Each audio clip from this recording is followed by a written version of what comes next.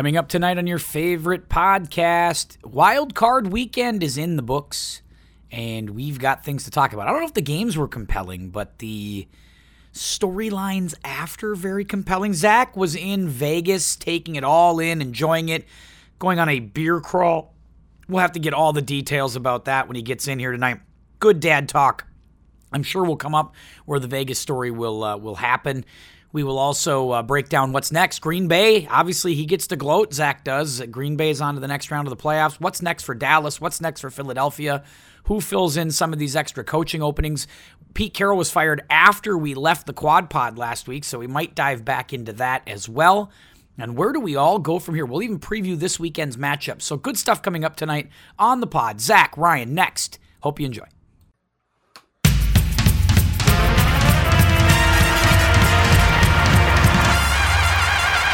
Yeah, that's right. It's the Tim Anderson Podcast. I'm Tim.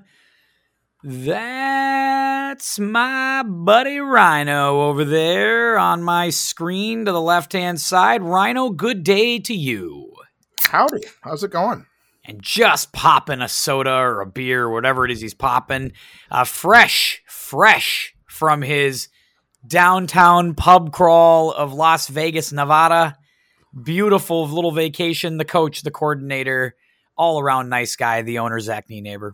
Hello, Zach. How's it going, Tim? Good to see you, my friend.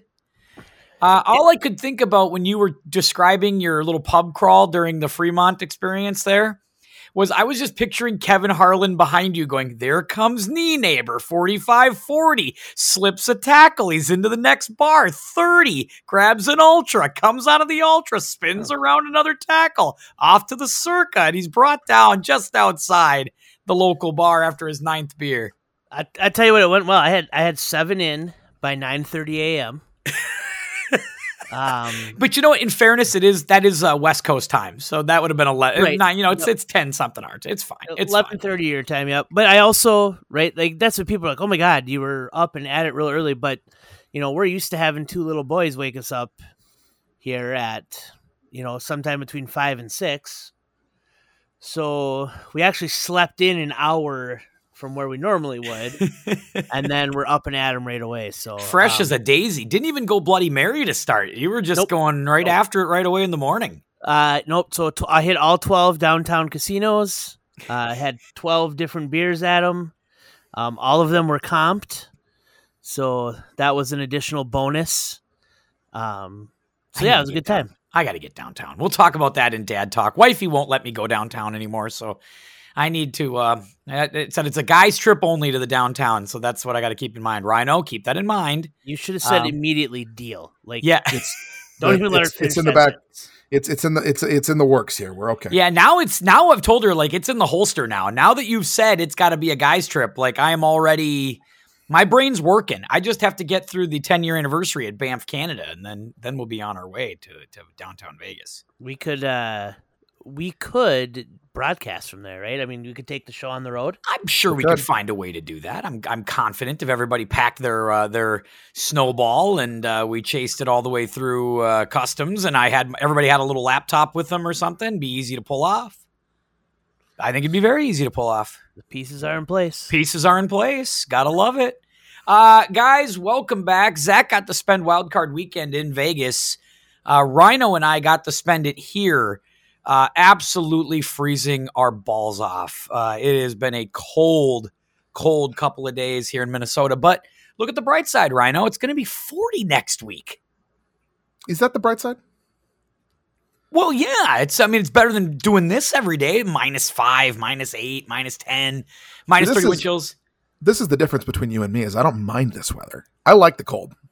Travis Kelce just talked about how I was so cold. That was cold as hell in that football game with the Dolphins. And I'm like, dude, that's like every Saturday in January up here. Come on, Kelce, get with the program, guy. What are you doing? So I don't know. He was apparently it was too cold for Trav. Yeah, I don't think so. I mean, maybe for him, but look, we're Minnesotans up here. This ain't that cold. It's not that bad. It's a little cold when you're not ready for it. The first cold blast, whenever you get the first cold blast, you're not ready for it. It's It's different. not that bad. Well, it's funny because in Vegas, right, it was like a low of like 35 and the highs were 58, 59, and there's people walking around in winter jackets and parkas, and I wore the sleeveless hoodie one day, Ryan. Nice. I A rocked little bit that of an one. ode to Ryan out there. That's nice. Gentlemen, it was a heck of a football weekend. It was a lot of football. We watched it. I think we caught. I'm sure between the three of us, we caught damn near every game, pretty much in their entirety. We're going to talk about each game, I think, because we have the time to kind of do that, and then also set the scene. But first, before we get to the games, we left the pod last week, and a lot changed in the world of football. We tried to get an emergency pod put together. We just couldn't get it done because of timing and what have you. But basically, we leave the quad pod, Rhino, and we lose Pete Carroll, Bill Belichick, Nick Saban within like 36 hours in the world of football coaching. That's just got to be the wildest 36 hours we've probably ever seen. Yeah, I mean, I don't know if we've just a loss of legendary coaches. It feels like the end of my football adolescence a little bit. Yeah. Just like the finality of it. You think it's players, right? When you're growing up, you think it's the players that leaving. You're like, God, for me, it's, Peyton Manning retires. God, I'm getting old. I watched him my whole childhood. Man, Adrian Peterson's gone. That was my teen years. But yeah, I've never known football without Bill Belichick. I've never have to wait long for Bill. Yeah, no, Bill, Saban, right. But Saban, I think, is fair for sure. I think Saban's done. And the rumor was that it was his wife's health that got him to retire, that it was abrupt and, that they're just both getting older and he wants to be there for his wife and he just needed to step away. So, wishing her all the best, but man, what a legendary job he did at Alabama. Just crazy, crazy good. You sure Ryan Day or Urban Meyer didn't do as good a job at Ohio State? Like, are you prepared to put their resumes up against each other? The guy, look, what a dumb question. I'm sorry, but I love the Buckeyes, man, but Alabama's incomparable, right? Like they're in a league of their own here. Their stretch of dominance is incredible under Saban. It is. One thing that's interesting that I kind of took away from this experience, and Zach, you know this, right? Because we watch a lot of old pro wrestling, and there's too many people that want like the legacy to be, oh, he should have gone out on top. I would have loved to have seen him come back and win one more national title. And it's like, in pro wrestling, you go out on your back. You don't get to predict how you leave in this business, and you shouldn't. Bill Belichick's leaving at 4-12, and that's often how you leave. You don't get to leave on top. It's really hard to do that in any walk of life. You can't call your own shot, and that's just not always how it works. So I know all these people are thinking, Bill deserved better, or Pete Carroll deserved better, or whatever. Nick Saban, boy, it would have been nice to see him win one more title. It's not always how this works, is it? And sometimes it's a tough game, but that's just the way this rolls, right, Zach? Yeah, and I think, the Belichick stuff we all saw coming, right? We knew this was the end. With Saban and Pete, it was a little different. I thought Pete might have been done a couple years ago. And I think he was willing to start the rebuild over. Like he didn't want to trade Russ and then just be done and leave it all to start over. I think he wanted to be there for part of that. And so it'll be interesting to see what happens with him, because he acted like he still thinks he can coach and wants to coach. Yeah, I think he makes it pretty clear this wasn't his call, right? Like he kind of got pushed. And so this whole, we've got a spot for him in the front office, that may not last long, right? If he really wants to do it, the question is who is willing to bring him in, knowing that he probably doesn't have the, another 10 years left, right? If you're hiring him for 3 or 4 with a succession plan, probably. It's probably like a Bruce Arians situation in Tampa, right? Where you're like, hey, I think we can win. We just need like a real coach. And then that's where we think we can get there. And it worked in Tampa Bay because you knew you weren't going to get Arians for longer than 3 years. But maybe it's got to be something like that. Well, there might be a few NFC East teams who think they can win it all looking for a coach. So we'll see what happens there. Not the Cowboys tonight. Sounds like Mike McCarthy's staying, according to ESPN. Wow. And I texted you guys right after the Eagles lost and said I would probably wait out the other team and see what the other team did first. I think if the other team's going to fire their coach, then I would have stayed with mine for one more year. So you think if McCarthy stays in Dallas, you fire Sirianni? I think so. If I was going to fire one to begin with, it probably would have been Sirianni, just because the way things have fallen off. And I don't know that McCarthy's a ton to blame for what happened, on Sunday. Yeah. McCarthy didn't throw the pick six. He didn't drop a first down, early in the game that was key. Like there's a lot of things that didn't go well for them early that I don't put on the coach. Yeah, Quinn didn't necessarily have a great defensive plan. No. It looked like, because he got absolutely run out by Green Bay, and kudos to Matt LaFleur. Like, he did a hell of a job. Let's start with that Eagles game, though. Let's start there and work backwards a little bit. Philadelphia does collapse at the end of the season. There's just no two ways about that. They seem to fall apart. Is this an indictment on Sirianni? Is it an indictment on Jalen Hurts? Do we maybe start to question him, or is it just about him being injured? Did that team get old fast? Like, you look at Kelsey, looks like he's going to retire. He's old as dirt. Lane Johnston, the Brandon Graham's getting up there pretty old. Like, this team, is it just one of those things where all the pieces fell apart at the wrong time, or is there something specific we can look to, Zach? Well, a couple things here. I think one, the quarterback is not as good as people maybe thought he was, right? He was getting a lot of hype early, and they had a great run a couple of years, but I just don't think he's not a top 5 quarterback, and people were talking about him like he was the MVP at one point. I also think there's something to be said for the way they have approached the regular season, and the way, Sirianni likes to stomp around, and I it's hard to win games in football. I get that, but man, he acts like he just won the Super Bowl sometimes when he's beating a shitty Colts team that's coached by, Jeff Saturday. Yeah. Like, let's, right? He beat him like 17-16 that year, and he took victory laps around the field and yelled at the fans about Frank Reich, and so I think there's something to that when you're treating every game like that. Like, there's some mental and exhaustion that happens. I think that's fair. I think that's Ryan. Go ahead with that. I just think that, I don't know if you saw the image that came up again today of him taunting the Chiefs in the Super Bowl and Jalen Hurts correcting him. Like, there's a certain level of professionalism that should be expected from an NFL head coach. This is the highest levels of the sport.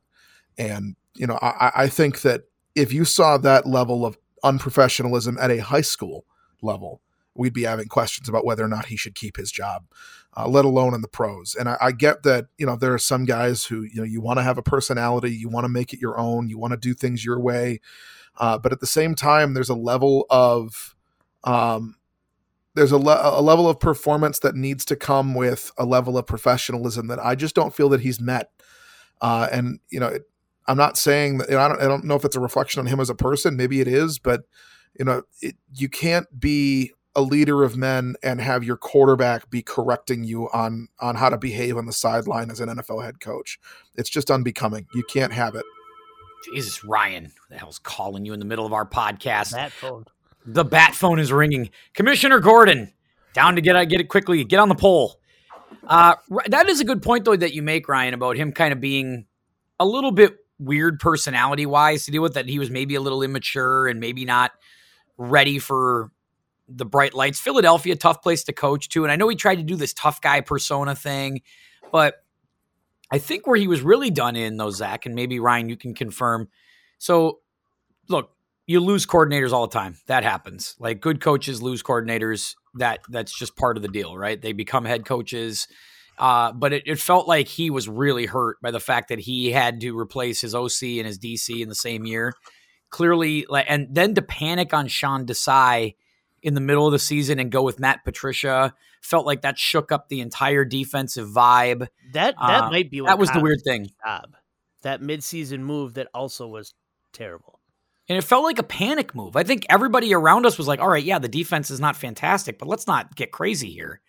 Like, they're still a 10-1 or whatever the hell it was. And it's like, let's not overreact to what's going on here. The players are all adjusting to this system. But yeah, to switch it midstream like this, I thought was really tough. And clearly Shane Steichen, based on what you saw in Indianapolis, might have meant more to Sirianni than we were maybe giving credit for. I mean, Jonathan Gannon too. I mean, yeah, Gannon coached his ass off this year. I'll give him credit in Arizona. Brain drain has been a real thing for teams like this. And I mean, you look at the coordinators that they've lost over the last couple of years. I mean, they've had probably 3-4 straight years of coaching upheaval in Philadelphia. I mean, some of that's overrated. I think that, a lot of these guys have been at this level for a while, but when you get down to that level of just losing coaches over and over and over again, you need some level of continuity.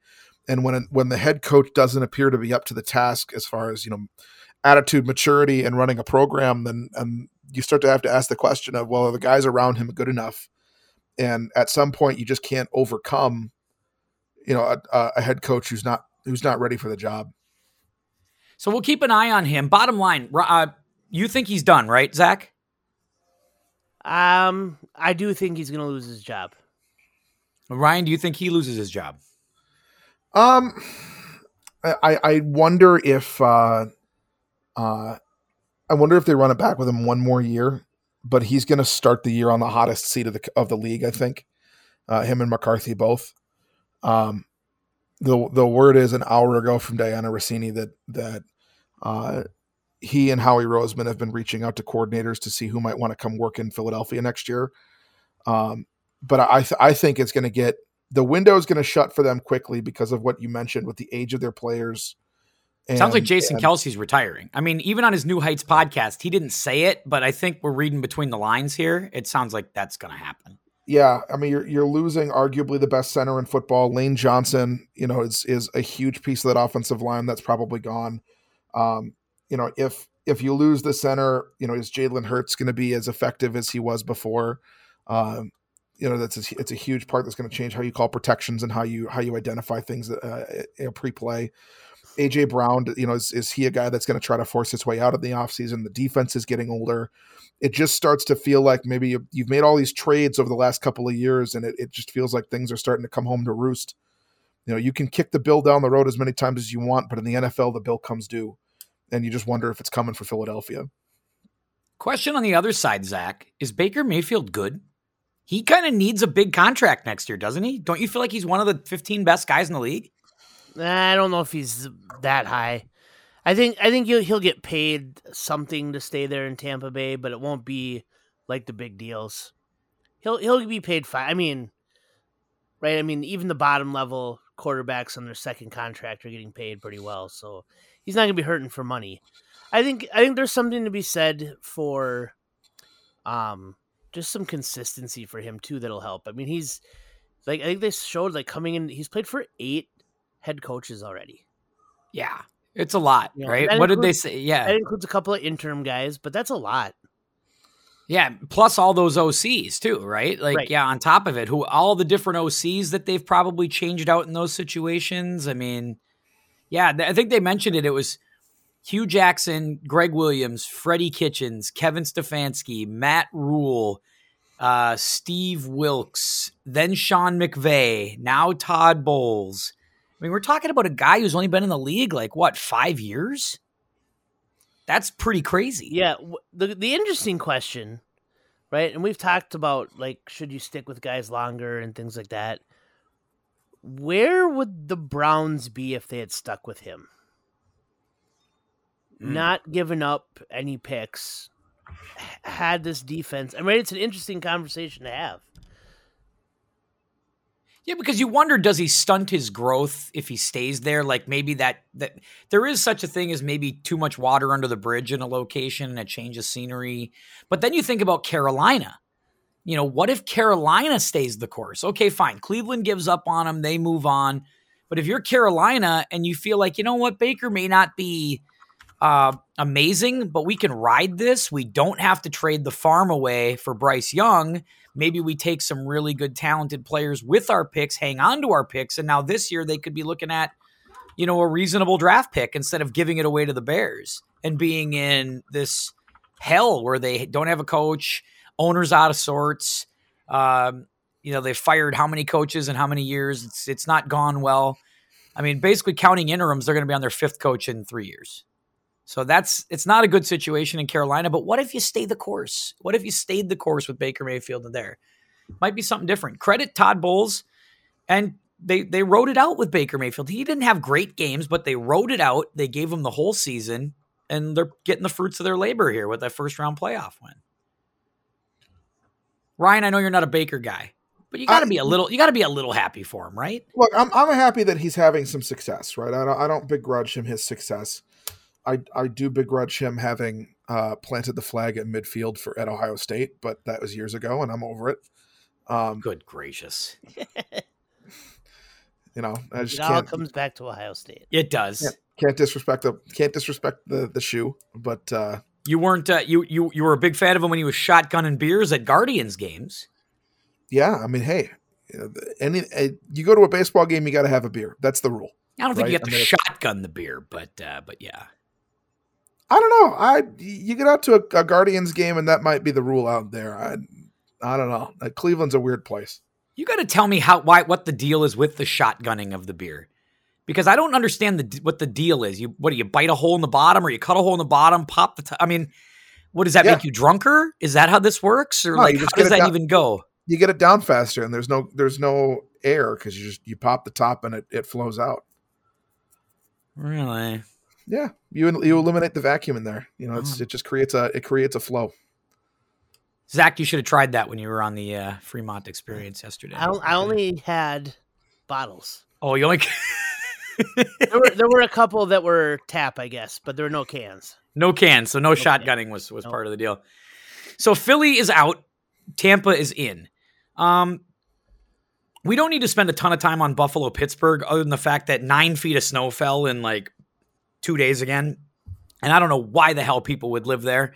And they're going to be a lot better off when that dome stadium is built in Buffalo, because they won't have to have people at $20 an hour going and try to shovel out their seats.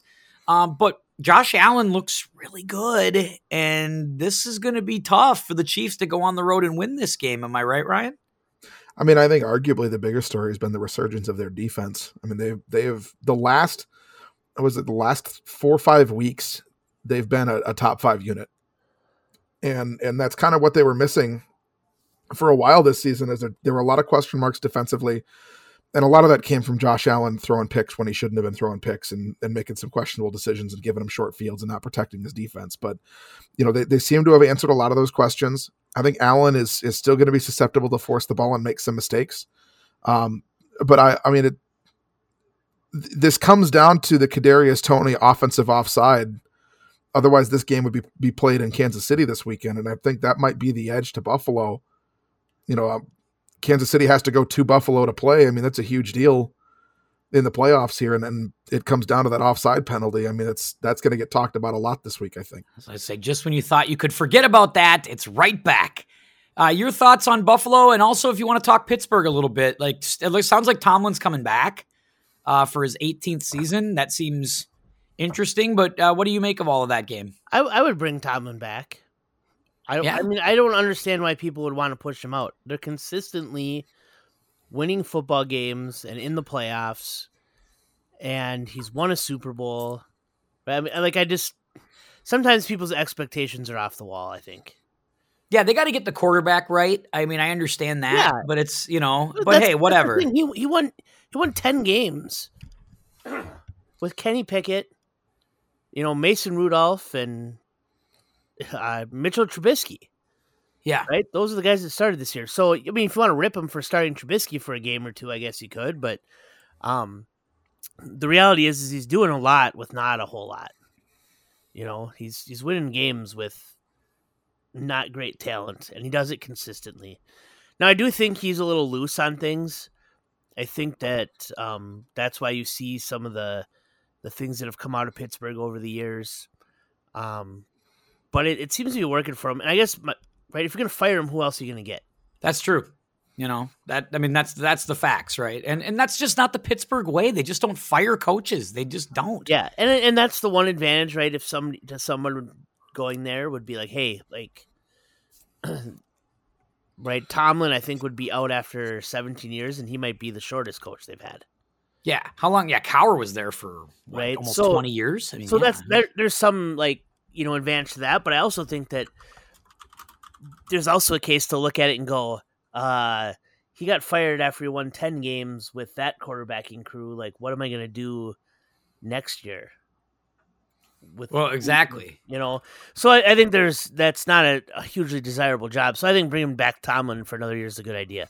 The one thing with Pittsburgh is they don't spend money, though, in free agency on quarterbacks. They never really have. They've never brought in a guy or anything like that. They've always tried to do it with this sort of piecemeal approach, whether it was Neil O'Donnell or Cordell Stewart or Tommy Maddox. Until they found Roethlisberger, it was always this as the formula.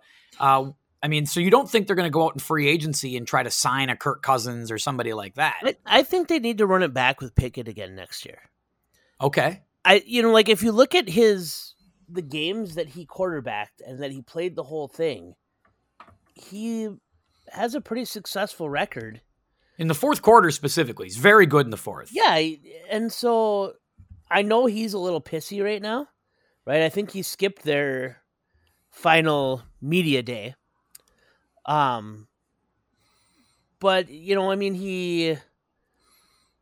don't know. I think they need to try to go one more year with it and see what they've got with him before they just cut bait on this. I don't think it's time to do that there. Okay. I also think guess that I would invest another draft pick on it. Well, yeah, you always want to bet because you're a draft a quarterback a year guy. Yeah, but I wouldn't want to waste a high one if I've got him there still under the rookie contract, and and you're not picking till late round one anyway. You're not getting one of those superstars, right? So then you're talking about you're getting Bo Nix in the second, or I don't know. I just don't think it's the right time. Run it back another year and see where you're at. Right, you can draft someone late if you want and see if you catch some lightning in a bottle, right? With Brock Purdy type situation. Sure, but I wouldn't go into this as a starter next year with my 4th round quarterback or something. I think you got to go one more year here and find out really where they're at. I think their bigger need is on defense. They desperately need an infusion of talent in the front seven, especially at the linebacker position. The linebackers that they had playing this week were atrocious. They looked bad the entire game. They're in the wrong position. They're getting fooled in coverage. They don't look like professional linebackers out there. And you think back to where things kind of turned for the Steelers here from relative success to mediocrity. They really haven't had an elite linebacker since Ryan Shazier, and that injury that he sustained on Monday Night Football. In that game against the Broncos, and you kind of wonder. It was the Bengals. You're right. Yeah. But the point is that they need to infuse some talent into that defense. Defense has always been the identity of the Pittsburgh Steelers. Mike Tomlin's a defensive coach. They're going to need to find a run stopping nose tackle here because Cam Hayward is done. He's cooked. He's old. He can only play part of the game right now. And they were mentioning it on the broadcast that when he was out of the game, Buffalo was running the ball and they were running it with success. And for Pittsburgh to win these games, they're going to need to start to stop the run, especially with who's in their division. Baltimore can run the ball. Cleveland can run the ball. Cincinnati can run the ball. Yeah. You have to be able to stop the run if you're Pittsburgh to make sure that you give Kenny Pickett a chance to win and protect your offense a little bit. And that starts with nose tackle and your middle linebackers. And they just haven't had requisite players at those positions for a handful of years. The other thing with Kenny Pickett is the fans are getting antsy because they haven't won a Super Bowl since 2005. They haven't been to a Super Bowl since 2010. I mean, they went in that year against the Packers. Was that 2012? When the Packers beat them? Yeah, Zach would know that one. We're looking at, every decade they've had relative success, and it's been more than a decade since the Steelers have been there. And there's an expectation in that city that they're going to be there, and they just haven't been. So the questions and the impatience are going to start to arise. So fans need to be more patient with the Pittsburgh Steelers here, while they're doing kind of a competitive rebuild of their own here, like the Vikings are, where this is kind of how Pittsburgh's always done it. Right? They don't bottom out. They don't become one of the worst teams in the NFL. They're consistently good, if mediocre, right? But they're always there. And this is the model that teams like Minnesota are trying to follow, is this consistency Pittsburgh model. And fans just got to recognize that, and they got to be more patient with the team. I think what they got to do is they got to get smarter with the OC. They got to go out and get a young, hotshot OC. Get somebody who's aggressive. I will say that's when they've had their most success, is when they've had good OCs to support these defensive coaches, whether it was Todd Haley or whether it was, Bruce Arians way back in the day or whatever. They have always had really quality, when they've had success, they've had quality offensive coordinators, and they haven't had that in recent years with Matt Canada or Randy Fichtner or whatever. They need to get like a real OC, a young guy with fresh ideas who can help the quarterback along. I think that'll nurse them along. But meanwhile, Buffalo and Kansas City are playing next week. We'll preview that in a minute. The Kansas City-Miami game, to me, only revealed that Miami's a pansy-ass team, that they're not a tough team. And as much as I like McDaniel, and as much as I think he's a good offensive mind, I don't bet on him in a playoff game, because I don't think he coaches a tough guy style of football that wins in January, unless he has home field. Zach, what say you? Yeah, they looked uninterested. They did not like to tackle at all in that weather. And I think he's maybe been a little bit overrated. His leadership style is interesting. We'll call it that. And I don't know that you can buy them ever right now. I mean, it's exciting to watch. It's fun football to watch for the most part, but I don't know that you can put your money on him at any point. That seems to be the case. And I'll be honest, it goes beyond him, right? Tua's fine, but he's not great. There are other things they do. Tyreek Hill's the star. He is. But I don't know that they have anyone else that is, that moves the needle. Ryan, you might, list off a third string D tackle or something that we're forgetting about, but. Well, look, you're right that Tyreek is the star. All of their other guys are pretty young, right? I mean, you can talk about Jalen Waddle. He didn't have the impact this year that Tyreek did. Obviously, he's going to get overshadowed, but you have to account for his speed. If Devin Achane stays healthy, I mean, he's a home run threat from the running back position. Mostert was a good running back, but he couldn't stay healthy. I mean, their biggest issues really stemmed from inconsistency. And if a team can lock down Tyreek Hill, no one else really stepped up. They're a team that's built on speed, and cold kills speed. And you went to Kansas City where it was dead cold, and you got beat because it was cold. So that's kind of what we're looking at here is a team that just is built to play a certain way that just can't play anywhere else. And they can't, there's no flexibility to their style, which you think there would be considering their coach and how creative McDaniel is. But the way that team is constructed, the way the quarterback plays, there's just no there beyond what you see. So if you have a team that can figure them out, or a team that can mitigate their strengths at all, they just don't have the flexibility to change their game plan. Yeah, I think, we look at some of it and go, okay, they had a lot of opportunities down the stretch where they could have won one more game and won the division. Right? That's true. They had the Bills in the last game of the year. They lost at home to Tennessee, in December. They lost at home to Buffalo in December, right? They got spanked in Baltimore. But I think those are, right, like, I think you're giving them too much credit, I guess is what I'm saying. right? You're tired. Well, they got cold and they got beat, but they got beat at home in decent weather too, True. against good teams. I also think it's important to note that defensively they sustained a number of key injuries. Yes, they didn't have any linebacker play at the end of the year. Yeah, and they had no pass rushers. Yeah, they're pass rushers, they're linebacker guys. Yes, they were missing something like 25 sacks, I think, going into the playoffs. Yeah, I think that's what they said. And in addition to that, they were missing Xavier Howard for the last 3 years of the 3 weeks of the year. And I mean, he was there outside of Jalen Ramsey. He's their number 2 corner. And I mean, they're really 1 and 1A in Ramsey and Howard. They're both Pro Bowl caliber corners, and to lose one of them, you give up the whole half of the field. And teams know they have to throw against Miami anyway. So yeah, if you look back at their schedule, right? They have one. They're legit when they beat Dallas. Yeah. Right, but other than that, and we were saying that all year that they just can't beat good teams. And then we bought in a little bit after the Dallas win, But like you look at the rest of their schedule, like they lost to the Bills, they lost to the Ravens, they lost to Tennessee, they lost to Kansas City, right? They lost to Philadelphia, lost to Buffalo again. So they didn't lose to any, like they lost to good teams, but they didn't really beat any of those good teams, right? And you kind of got to beat somebody there, right? You do. And is that an indictment on now? Yeah, I think we all agree that McDaniels is a pretty good X's and O's guy, but maybe hasn't quite figured out the playoff formula yet.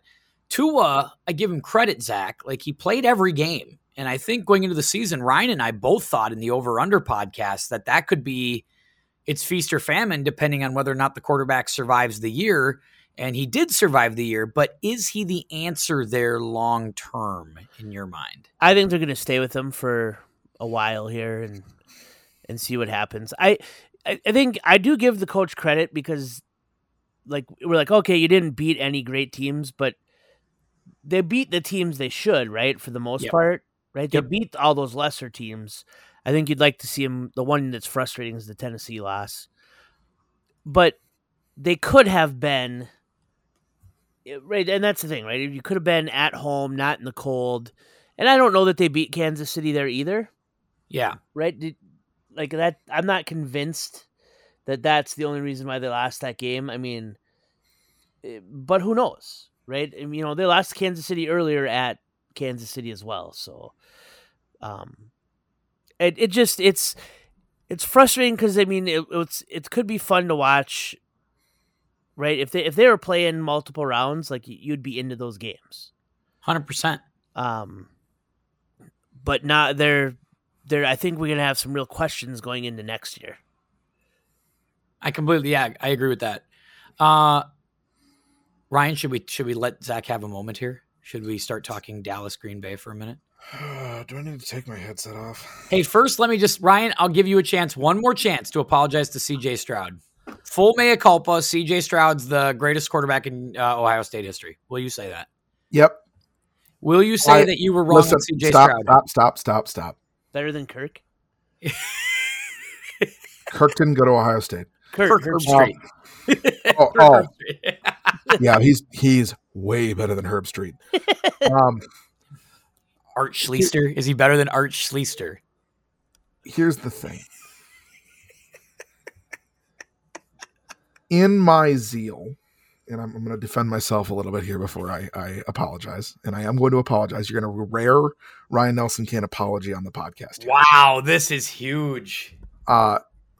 In my zeal, my deep hatred for Ryan Day, I laid some of the blame at the feet of CJ Stroud.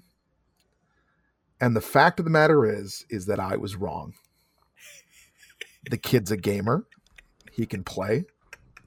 He's competitive. He can sling it. Everything that I thought about him was wrong and was informed by my belief that Ryan Day cannot coach aggressively to save his life, which I stand by. And I think I was proven right yet again this year on Ryan Day. But CJ Stroud was not the problem at Ohio State. CJ Stroud balled out against Georgia. He balled out all year this year in the NFL. He absolutely decimated that Cleveland Browns defense, who, as good as they were this year, were dog shit on the road. They were dismantled on that game Saturday. Dismantled. That was as thorough a beating by a rookie quarterback as I think we've ever seen in the playoffs. I apologize sincerely to CJ Stroud. I apologize to the Houston Texans. I was wrong. I bet that hurt. I bet that hurt to do, Ryan. It didn't. It feels good because I'll tell you this. I've decided that, and I said this when the game was close, because I had just found myself cheering for them. I'm gonna stick with the Houston Texans as my second team here. I love Stroud. I think he's fun to watch. I think you're in on the ground floor, as they say. I'm in on the ground floor. Playoffs. You're in on the ground floor. I will own it. And I'll say I was wrong, and I will continue to pull for the Houston Texans to win games. Congratulations, Ryan. A nice apology segment. Good job. Thank you. Zach, I turn it over to you. The Green Bay Packers are in round 2 of the playoffs. This is your time. The owner, care to step to the microphone and offer up your full support of Joe Barry, your full support of Matt LaFleur, 15 years of great quarterback play to come with Jordan Love. Go ahead, my friend. The floor is yours to gloat. You earned it. Listen, I'm not the kind of guy to say I told you so, but I told you so. Right? And you can run it back to, what was it, like maybe week 5 on the pod when I said, listen, we're all excited about the Cowboys right now, but they're in that cycle, right? And they're going to lay an egg in the playoffs. And then you go back and listen to the quad pod. And I said, this is the worst case matchup for the Cowboys. Yep. Right? McCarthy doesn't want to see the Packers. The Cowboys don't want to see the Packers. It's been the boogeyman for them for years. And oh my God, did those floodgates open. Right? And in that first drive when they went right down the field, the Circus Sportsbook was going wild. Right? That was the main event this weekend. Down there. It really was. That was the game that everyone was there for, right? I mean, the place was packed, but there was standing room only, 5-6 rows back of the sports book. Yeah. And if you've ever seen the sports book at Circa, right, it's huge, right? It's like a movie theater. And that's the adult only casino there, right? Like there's no running around. There's no kids, no water park. It's all like grown-ups there. Yeah, Circa and El Cortez, I believe, are both 21 plus all the time. But you don't really see kids like in the casino really ever. You see them, run around outside or maybe at the pool or something. But yeah, so the place was packed. And man, those floodgates opened in a hurry. And my brother was texting me. My brother's not a Packers fan. But I mean, when they went up 14-0, he texted me, he goes, if they don't score here, this is over. Right? He's like, this is it. And sure enough, they got another stop. Then they get the pick at the end to really put it away before half. And so, yeah, there's a lot of scoring in the second half, and the Cowboys, made it look a lot closer than it was. But that game was never in doubt. No doubt about that. And I talked about this the night before with my guys over in our poker game on the Saturday night. My guy, Bob, who I love dearly, listens to the pod, I think occasionally, said, quote, now he might have been on something at the moment. I'm not sure what it was specifically, but he said there is no chance Green Bay has over Dallas. Literally no. And I go, no chance? No chance at all? He goes, nope, none. They're not that. He's like, they barely got in the. They are a one or two plays away from not even being in the playoffs, and we're talking about them like they're going to beat Dallas. And I'm like, you can't say no chance. Jordan Love's playing his best football. Clearly, what they were doing, I think, like, I don't know if it was Chris Sims that pointed it out, Zach, but all the motion stuff that LaFleur does clearly just absolutely baffled Dan Quinn and the defense. Like, just weren't ready for those offensive adjustments that they made. And Dallas doesn't do those things. They were pointing out Dallas doesn't really do a lot of motion and do a lot of stuff that gets receivers going in different places and stuff like that. And they weren't ready for what Green Bay was throwing at them. No, and that's a hallmark now of what LaFleur wants to do, right? And that's what I think he wanted to do when he came in, but there was some overruling with Rodgers and what Rodgers wants to do and playing to his strengths, because Rodgers likes to get lined up and look at everyone and then get into the perfect play. Right. Right. And so you can't be motioning late and doing some of that stuff with that. Where I think they're using some of those motions and movements to create different matchups and abilities. And it really took off mid-year, right? We talked about it. Like, they just didn't seem to be scheming guys wide open. And they're scheming guys open now. I mean, Love's making some great throws too. Some pretty ridiculous ones, to be honest. But guys were wide open. But there are guys wide open too. Yeah. Well, especially this last game. Yeah. So, a lot of fun. A lot of sad Cowboy fans in Vegas Sunday night. Has anybody done a wellness check on Jesse? I did. We did do a wellness check on Jesse. We checked in on him on Sunday, and he goes, "Yeah, I had to turn the game off at halftime." I think I have his exact text, but yeah, we checked in on him. We wanted to make sure he was okay. He knew it was coming. He basically said, "I knew it was coming. I felt it the entire time all week. I just said, this isn't going well. This isn't going to end well." Basically, that's what ended up happening. A tough situation. So I guess Quote, two of us were seeing it clearly then. Yeah. He's not a Cowboys fan, is he? Oh, Jesse's a huge Cowboys fan. Yeah. Oh. Yeah. And he was, here we go. We got it. Of course, my guy, Nick, our guy, Nick in the fantasy league comes in with hard to win with two hands around your throat. Really hard to win games with that. Jesse comes back with, I turned it off at 14-0. I knew it. And then that was it. We didn't hear from him for a while. He comes back in with, he's like, Utah State's finest, Jordan Love. I always wanted him to make it, just not like this. Not today. So good stuff from Jesse. We've checked in on him. He's okay. But yeah, a tough time, but a great win for your Green Bay Packers. And now the thing is, they got to go play San Francisco. Yes, that's true. But you can't rule them out, right? They're definitely underdogs. Yeah, but they were laying. You can't say they have no chance, right? They were laying 10 when the line first dropped in Vegas. 10? Yeah, I think it dropped to 9.5 before we left. I'll say this, right? Like, I don't expect them to go in and win this one. But, right, Jordan Love has a chance to go in and do the most hilarious thing ever. Right? I mean, because Favre could never get past the Cowboys. Yep. Right? And Rodgers struggled with the Niners. And if he goes out and beats those two back to back, he slays all the demons in 1 year. I mean, they might as well put a statue of him outside the stadium right now.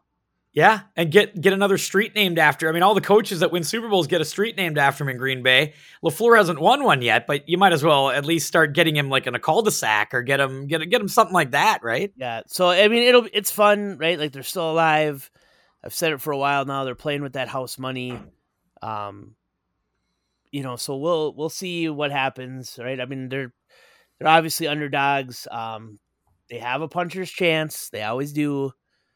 But they're going to have to play their best game, right? They're not going to win this one not playing their best game. I say we do some picks of the next round. Since we're right there, why don't we just start right there? Do you think, will you have the guts right here on this pod, Zach, to take Green Bay to beat San Francisco in round 2? No, if I was going to bet on this one heads up, I would take San Francisco. Rhino? Yeah, I'll also take San Francisco.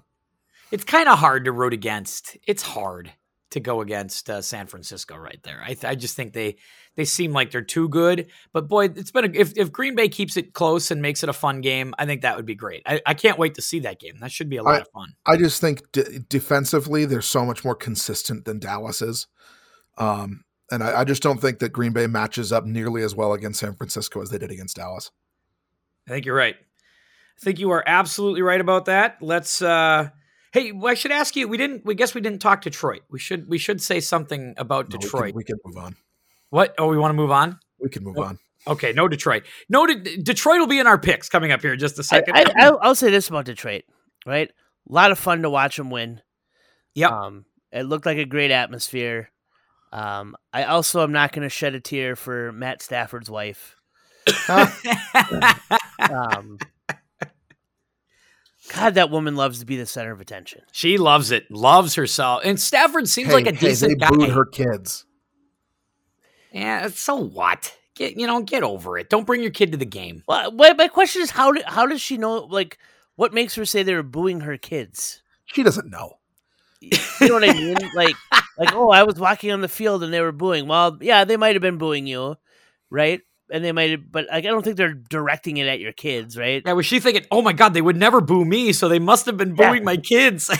And if they were, you know what? Like, if you were just getting booed, like, that's fine. Like, who cares? Everybody gets booed. So soft on some of those, like, sport things, right? With the Popovich thing, like, we don't boo people here.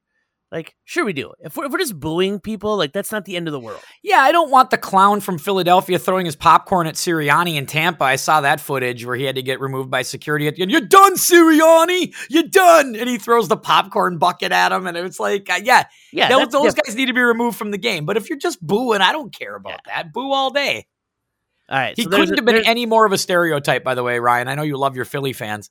Couldn't have been any more of a Philadelphia stereotype. You're done, Sirianni. You're all done here. There's our Lions talk. All right, Lions talk done. So we all have San Francisco winning. Let's take the other one. Tampa Bay on the road at Detroit. Boy, this fell perfectly for Detroit, didn't it? They beat the Rams. Now they get to have a second home game, and they get to take on the team that a lot of people thought was maybe the weakest one outside of maybe Philly heading into the playoffs, and that's the 9-8 Tampa Bay Buccaneers. Ryan, where do you see this one? I want to say that I think Tampa has a decent shot at this game, but I just think Detroit's too good at home. And here comes the pain. The pain. It's not pain. It's just a trying to make a decision, right? Because I think that Tampa does a good job offensively of just creating chaos, and I don't trust Detroit's defense, right? I think that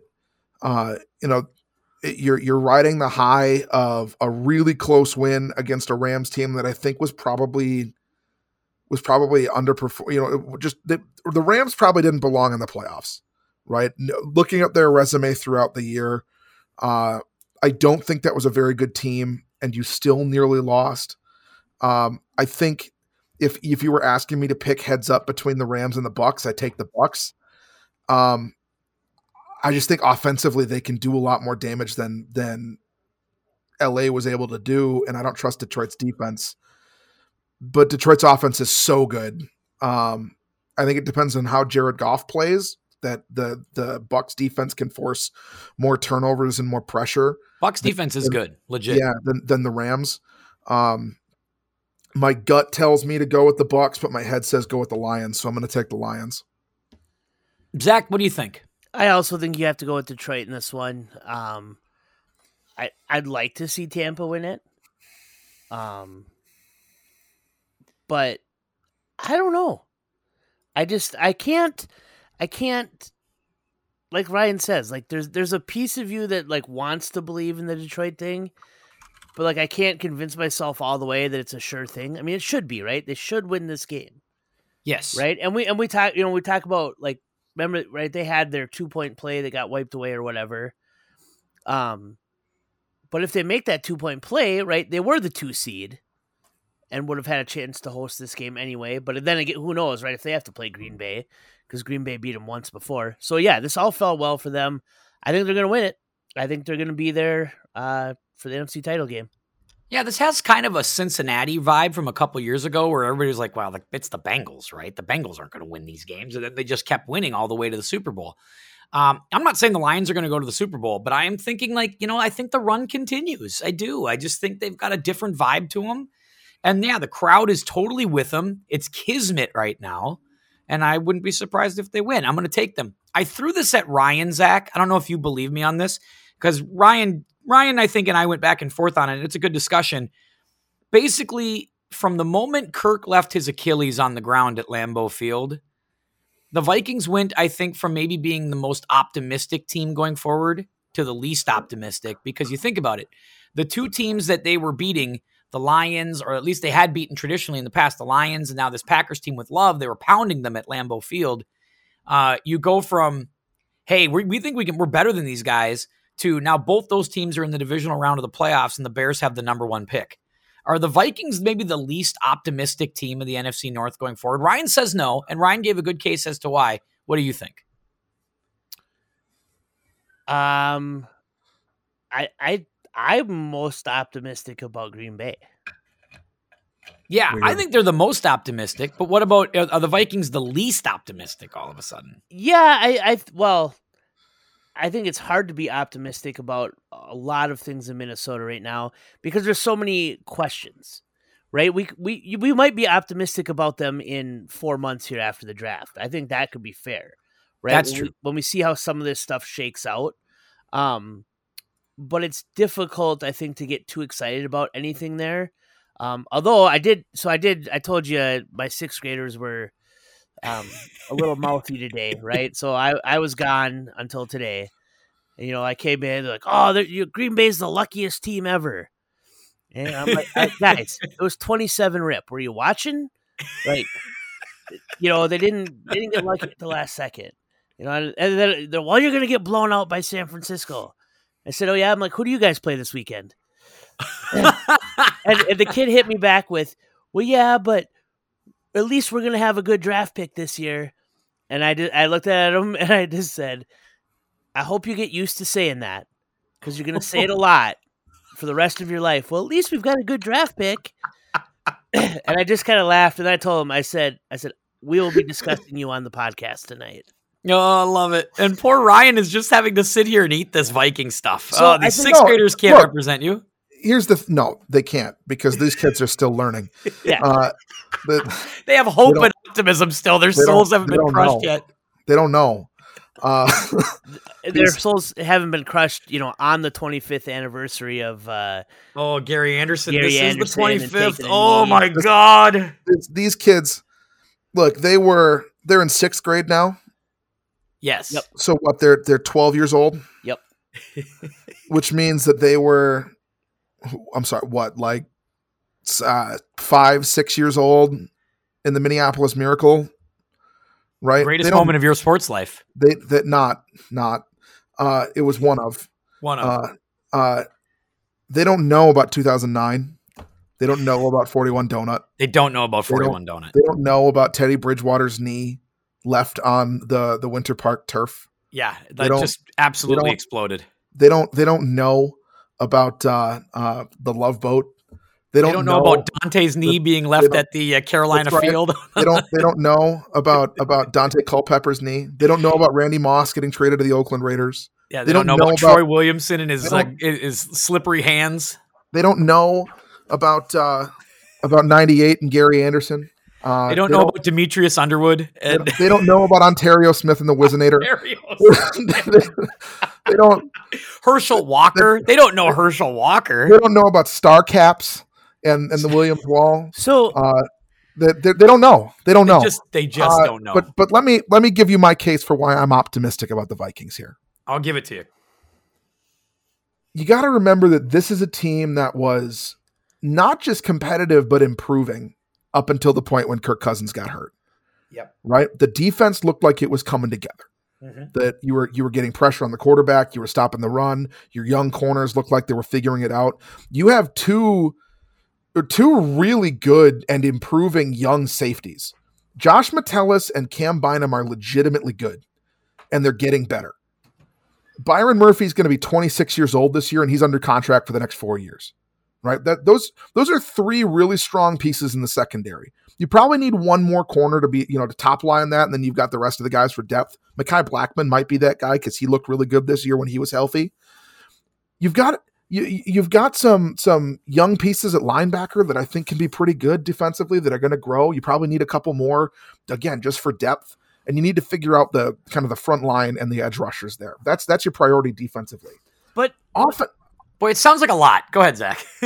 As I say, the problem is it's a quarterback league. Well, I'm getting to that. I'm getting to the offense here. But until you answer that question, right? I mean, and even if the answer is Kirk, right? Like then fine, then we know. But like if you're going into the draft and you're going to take someone, and you're going to hope that Penix works out or McCarthy or whoever it is. Like, I think that's the hard part to be optimistic right now. And I get that. I understand, right? I think that where it comes down to for me, quarterback wise, and for the rest of this, right? Nose tackle, edge rusher, the three technique, those important pieces that are important pieces, right?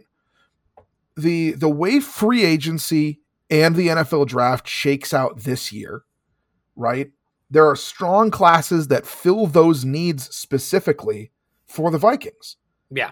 Now maybe you re-sign Kirk, sure, right? Maybe that's what you do short term at the quarterback position. Maybe you trade up and you take Jaden Daniels, which would be what I would do because I think that he's probably the best fit for this offense. Maybe it's JJ McCarthy, right? Maybe I'm just throw those out there.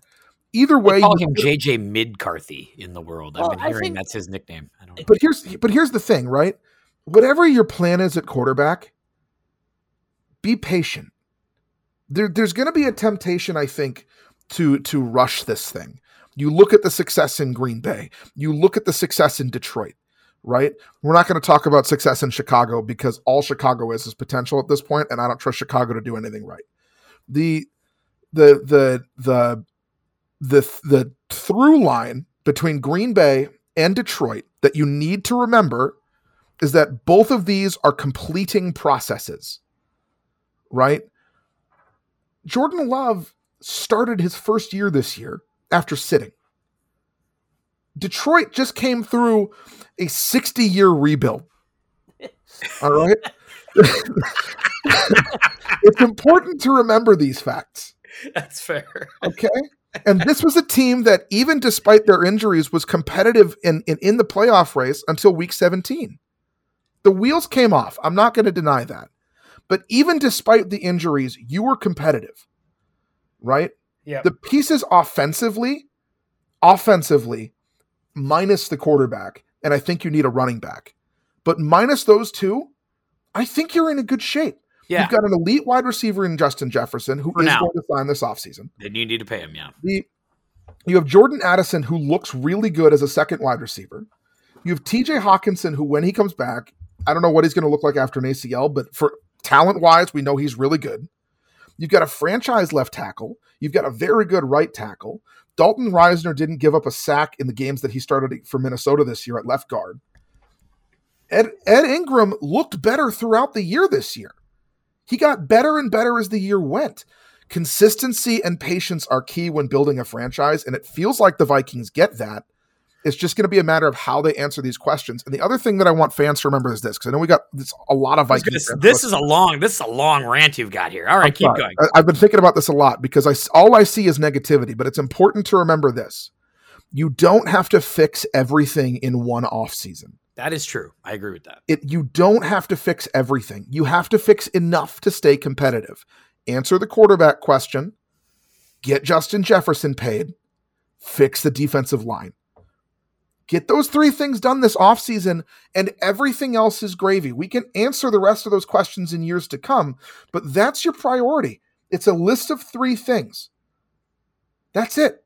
That's all you have to do this offseason.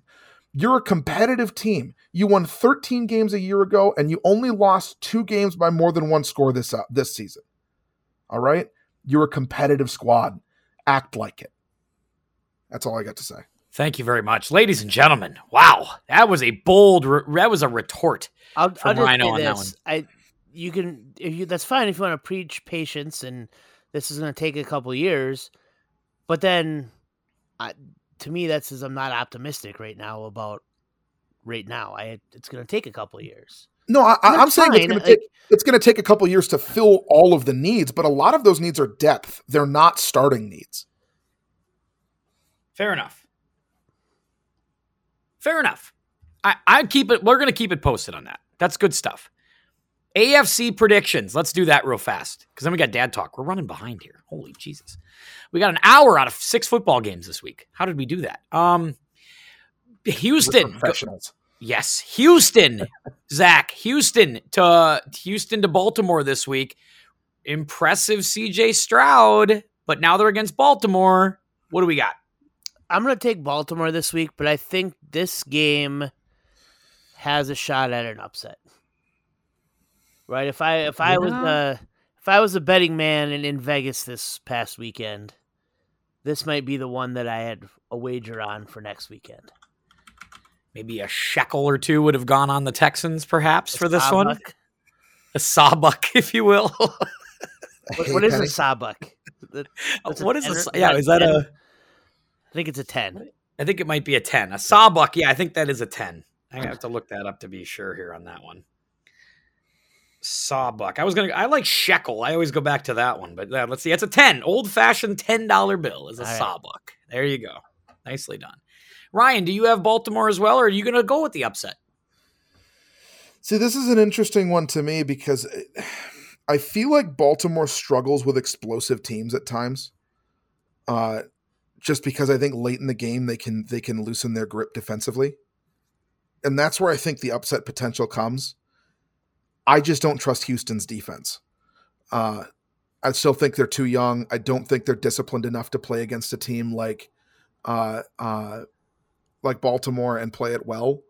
I'm going to take Baltimore here, but I'm with Zach. I think this is on upset watch, but I don't believe it's going to happen. Is this the Saturday or the Sunday game? I believe this is the Saturday. Your Saturday afternoon. Okay. I think this is the first game out. The first game. So yes, that's what this is. Yep, first playoff game. This is 3:30 Eastern, so 3:30 our time. It looks like on Saturday. Yeah, it looks like they moved the snow to Friday there, so it should be fine on Saturday. It'll be cold, but yeah, and it should be an interesting game. Now, Lamar does have something to prove. Like, to me, he does have to win this playoff game. This is a must-win. I don't want to say this is everything on Lamar, but we talked about this last week with Dak. Until you have playoff success, like real playoff success, I think it's okay to question your ability to win big football games. Like, Dak has now got to go through another year where he has to answer for not coming up big in a playoff game. Lamar hasn't come up big in playoff games either. So, like, until he does, I don't think it's a slam dunk, right? I don't think it's easy to say that he can win this game. Yeah, didn't he have a good game and they won a playoff game? They won a playoff game against Tennessee a few years back in like a wild card round. And he looked good in that, but other than that, he's not been good. Yeah, when it comes to big time games, especially home games when they're supposed to win, like they've been home field advantage type stuff a few times, and they haven't been able to come up big and win these games. So even though they're the most dominant team in the AFC and they have been all season, I don't think it's a cinch that they win this game unless this is just a different Lamar, and we'll see if it is. And if it is, great. It's then forget I said that, but I still think you have to prove it. And I'll take Baltimore, but I'm with you here. I think Houston can win this game. I do. Kansas City, Buffalo.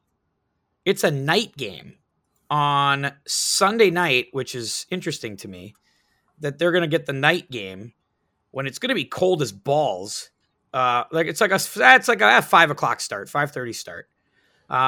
Bills, Chiefs. Patrick Mahomes finally goes on the road, Zach, for a playoff game. He's never done it. Can he win it, or is it Josh Allen time?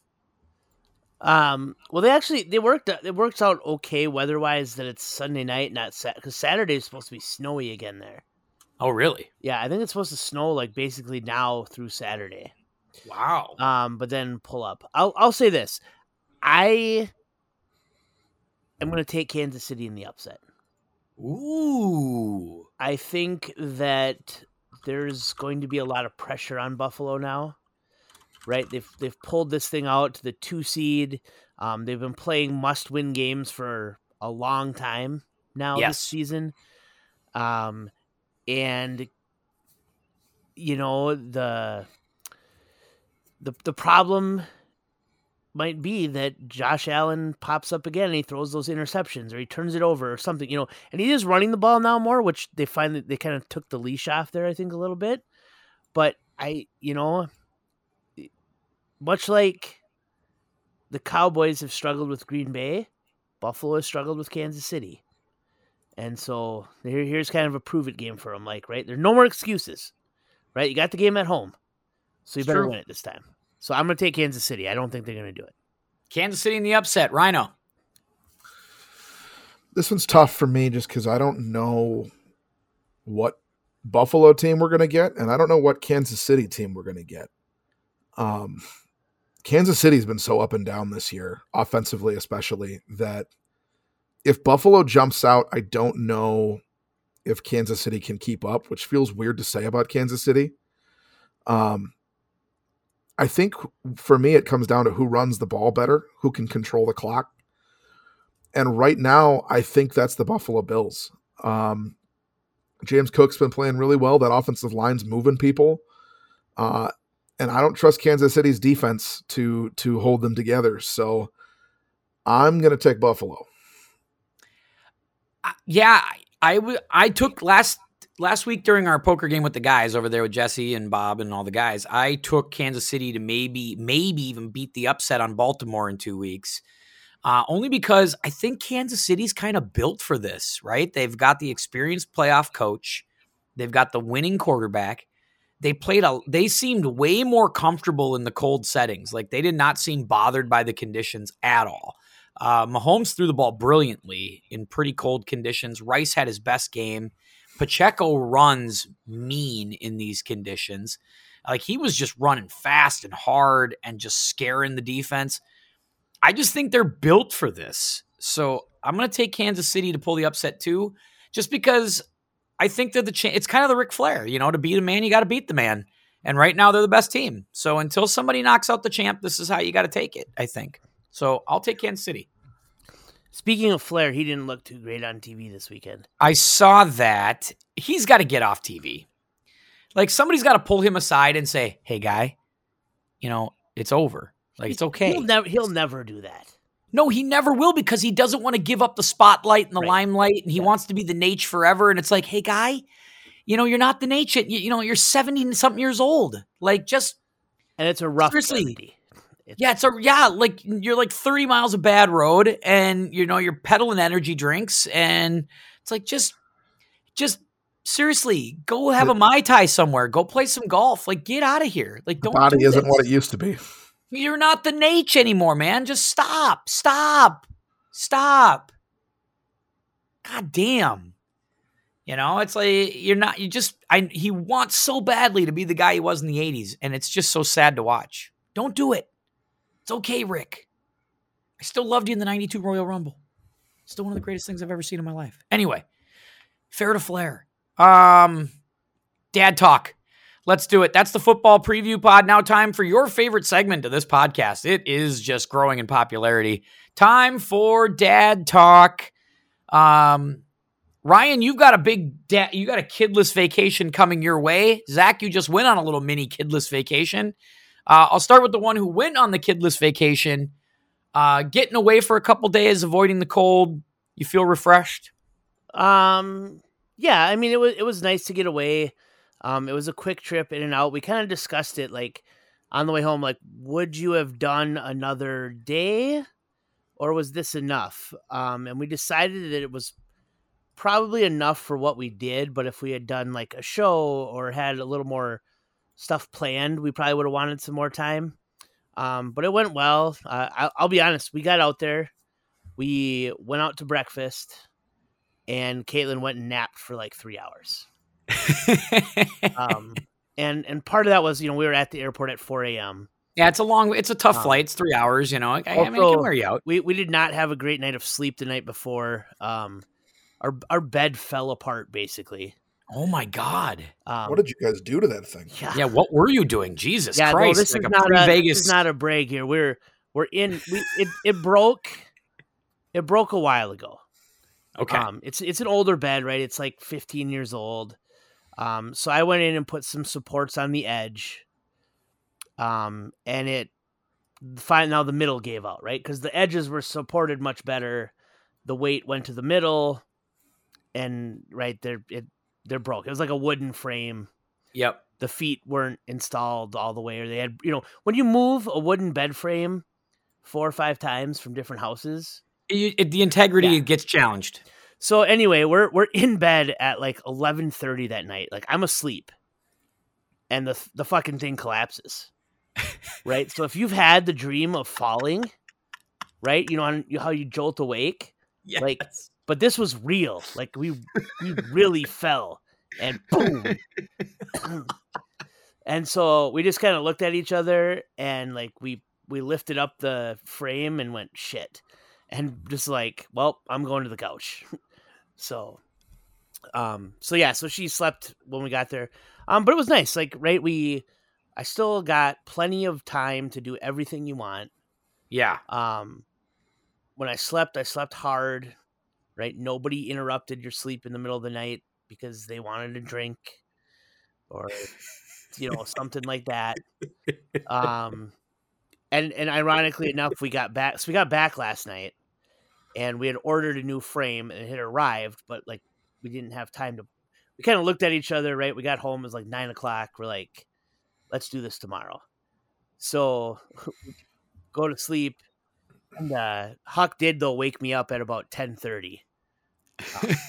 And I think he was surprised then that it was me that was there and not his grandma who was watching him.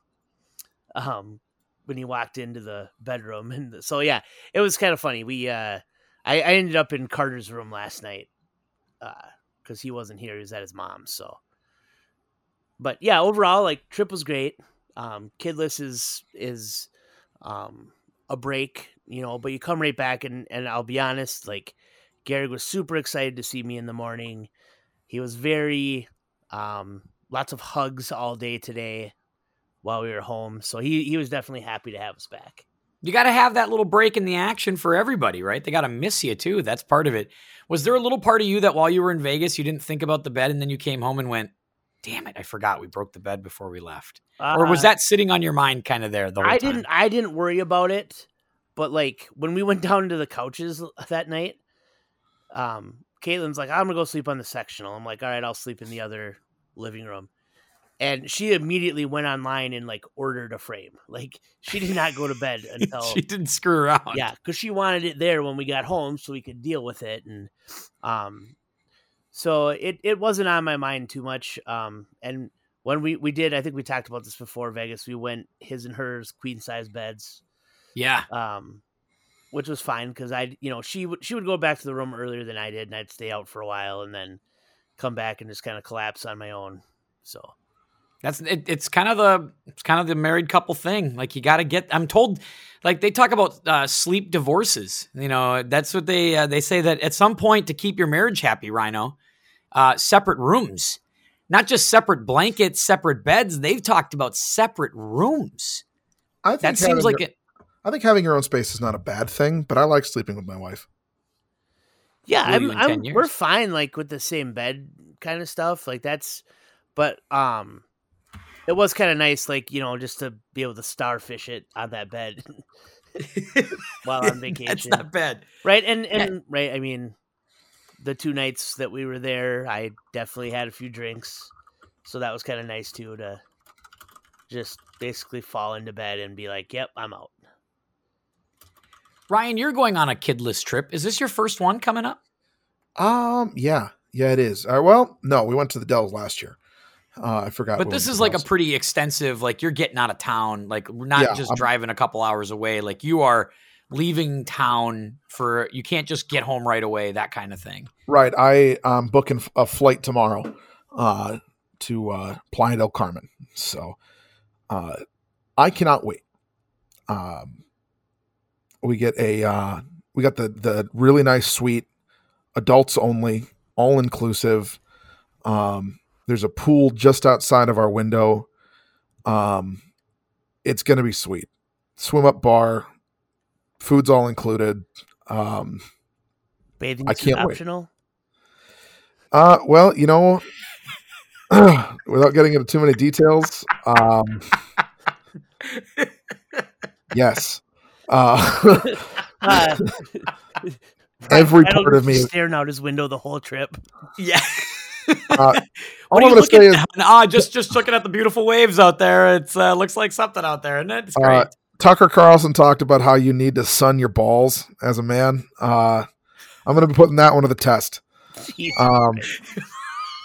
going to see what the benefits are of that. So you've got a big month and a half in your head with vacation to Vegas or vacation to Mexico, and then coach's clinic in Vegas coming up in early March. Wow. Yeah. Look, How are you going to pull that off? Well, I'm not, because it's the middle of speech season and I'm already missing my one allotted tournament.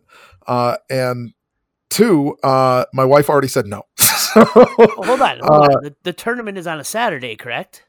Yeah. Well, the coach's clinic runs Thursday, Friday, Saturday, so you could at least get half of it in. That's very true. Leave on a Wednesday night. You know, get the red eye out there and get it done for a couple of days. I'm already missing a week of work, man. Like learning all about the 4-2-5 blitz packages. I wouldn't say I've been missing it, Bob. Yeah, that's true too. Yes, that's fair. I just don't. I don't know that I want to leave during speech season again. I hate missing tournaments. I missed one last year. It was the first one I missed in 10 years. I'm not happy that I'm missing one even though it's for a vacation. I'm not thrilled that I'm missing a speech tournament. I kind of like Lauren kind of just said it's happening. Just said, you know what, pal, deal with it. You're going. Not even a negotiation. Yeah, I asked her if we could go in April, and she said, no, I want to go in February. Could you imagine Caitlin going to Zach, hey, I don't give a shit. You're missing that football game on Friday. We're going to Vegas, bro. We have had, up until this year, basically like a 1 week window to go on vacation. Because I would go from football right into her hockey season.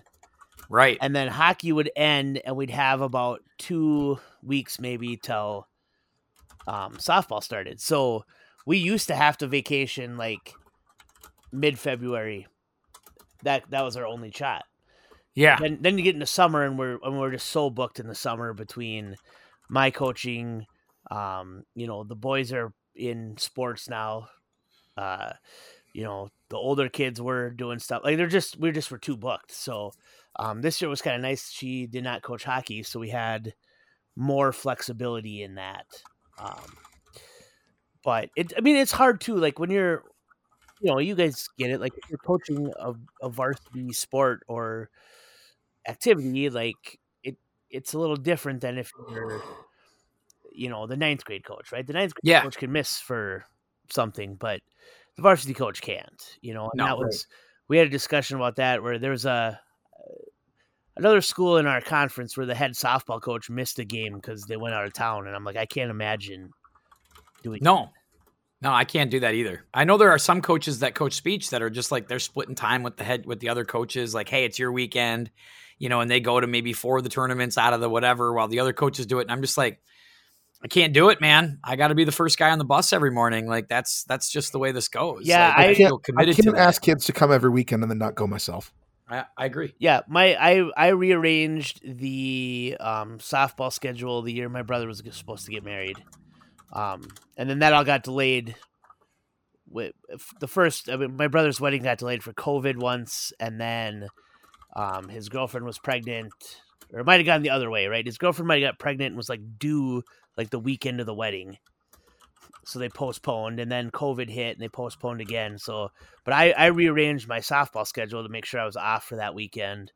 Yeah. But like I missed one of my cousin's weddings because like we had softball scheduled, and if you're coaching, you can't it was like the worst weekend, right? It was like the weekend before the playoffs. So in softball, everything gets pushed back to the last possible date because of weather. Because sometimes you start late, and sometimes you got to plan for all that stuff. Yeah, and like somebody one time, like, oh, like we got invited to a wedding that was like a Friday in the fall, and I'm like, who gets married during high school football season on a Friday night? That's almost an act of violence, is what it is. Yeah. That's a hostile gesture. We would call that. That's how I feel about people who get married on Saturdays in college football season. What are you doing? Well, that's what I said. So you expect me not to watch the game at your wedding? With Ohio State and Penn State are playing tonight, man. Just talking about weddings and stuff like that's part of the reason why I've suggested we go to the football clinic in Vegas, because Coach Russin is engaged now. So I was like, well, we won't be the official bachelor party, but it's like a walkthrough.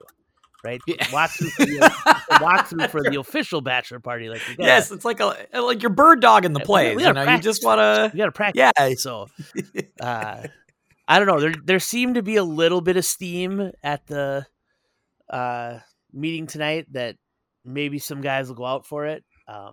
But the thing is, like, so when you register for these coaching clinics, like if you register for the one clinic, you're registered for all of them across the United States.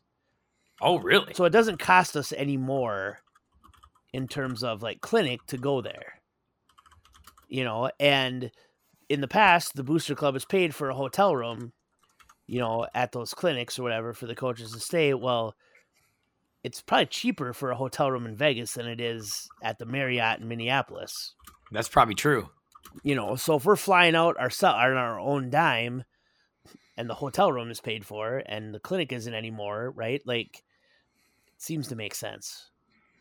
It feels like a perfect plan. Yeah, I agree. Could we call this bachelor party install? Like, is that what we're doing? Like the installing of the the basic packages. You know, we want to make sure that everybody understands what we're doing here.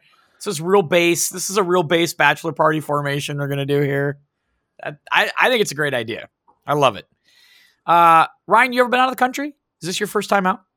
Yeah, I've never been out of the country. Had to get my passport for the first time. What a pain in the ass that is, huh? Because I'm going to Canada for the first time ever, and yeah. I'll tell you, it wasn't really a pain in the ass. It cost more than I wanted it to cost. Costs a lot. Yeah, it costs more than it should. It feels like it costs more than it should. Yeah, I pay a lot in taxes every year. I don't feel like I should be paying $400 for a passport. I think it was actually like $300, but either way. That seems crazy high. It seemed way high, didn't it? I feel like I spent like $150 or something. We had to pay for expedited. Okay, there you go. There's your cost. So but the thing is, I sent my docs in. I got it back in a week. It was fast. Took 2 months because we didn't do the expedited. We waited the full like 6 to 8 weeks for ours because I think that's why it was a little cheaper. Lauren was just doing a renewal, and hers took I think 3-4 weeks. Mine took a week to get the new one, which I thought was bananas. But I'm excited. It was good to get, and now I have it, and I want to use it all the time. So we're talking about taking a trip to Europe in the next couple of years. On a scale of 1 to 10, how drunk will you be? 15. I'm gonna have to lock my phone up. Yeah, no drunk twittering, no drunk drunk tweeting. I just don't want any selfies when you're at that pool.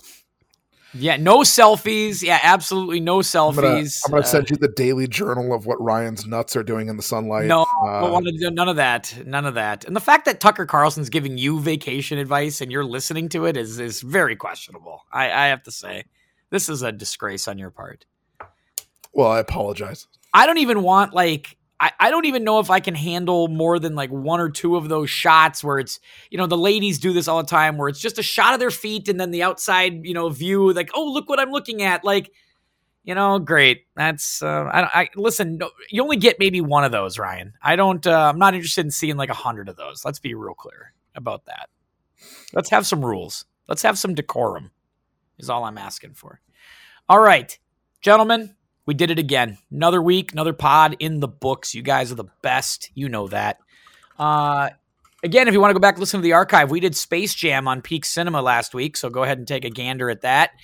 We would appreciate that. Allison was here last week as well, chatting it up with us. Of course, we did the Quad Pod last week where we previewed all this stuff. We'll get Ty back on the pod here shortly as well. We got a lot going on, so we want to appreciate you listening here. As always, you can find us the entire archive at timpodcast.podbean.com. Please go ahead and take a look at that. Subscribe to us on Apple Podcasts, Spotify, you name it, wherever you get your podcasts, that's where we're going to be. So go ahead, subscribe to us, leave a comment, tell a friend. We'd appreciate that. For Ryan, for Zach, this is Tim saying, hey, keep your head up, and we'll see you.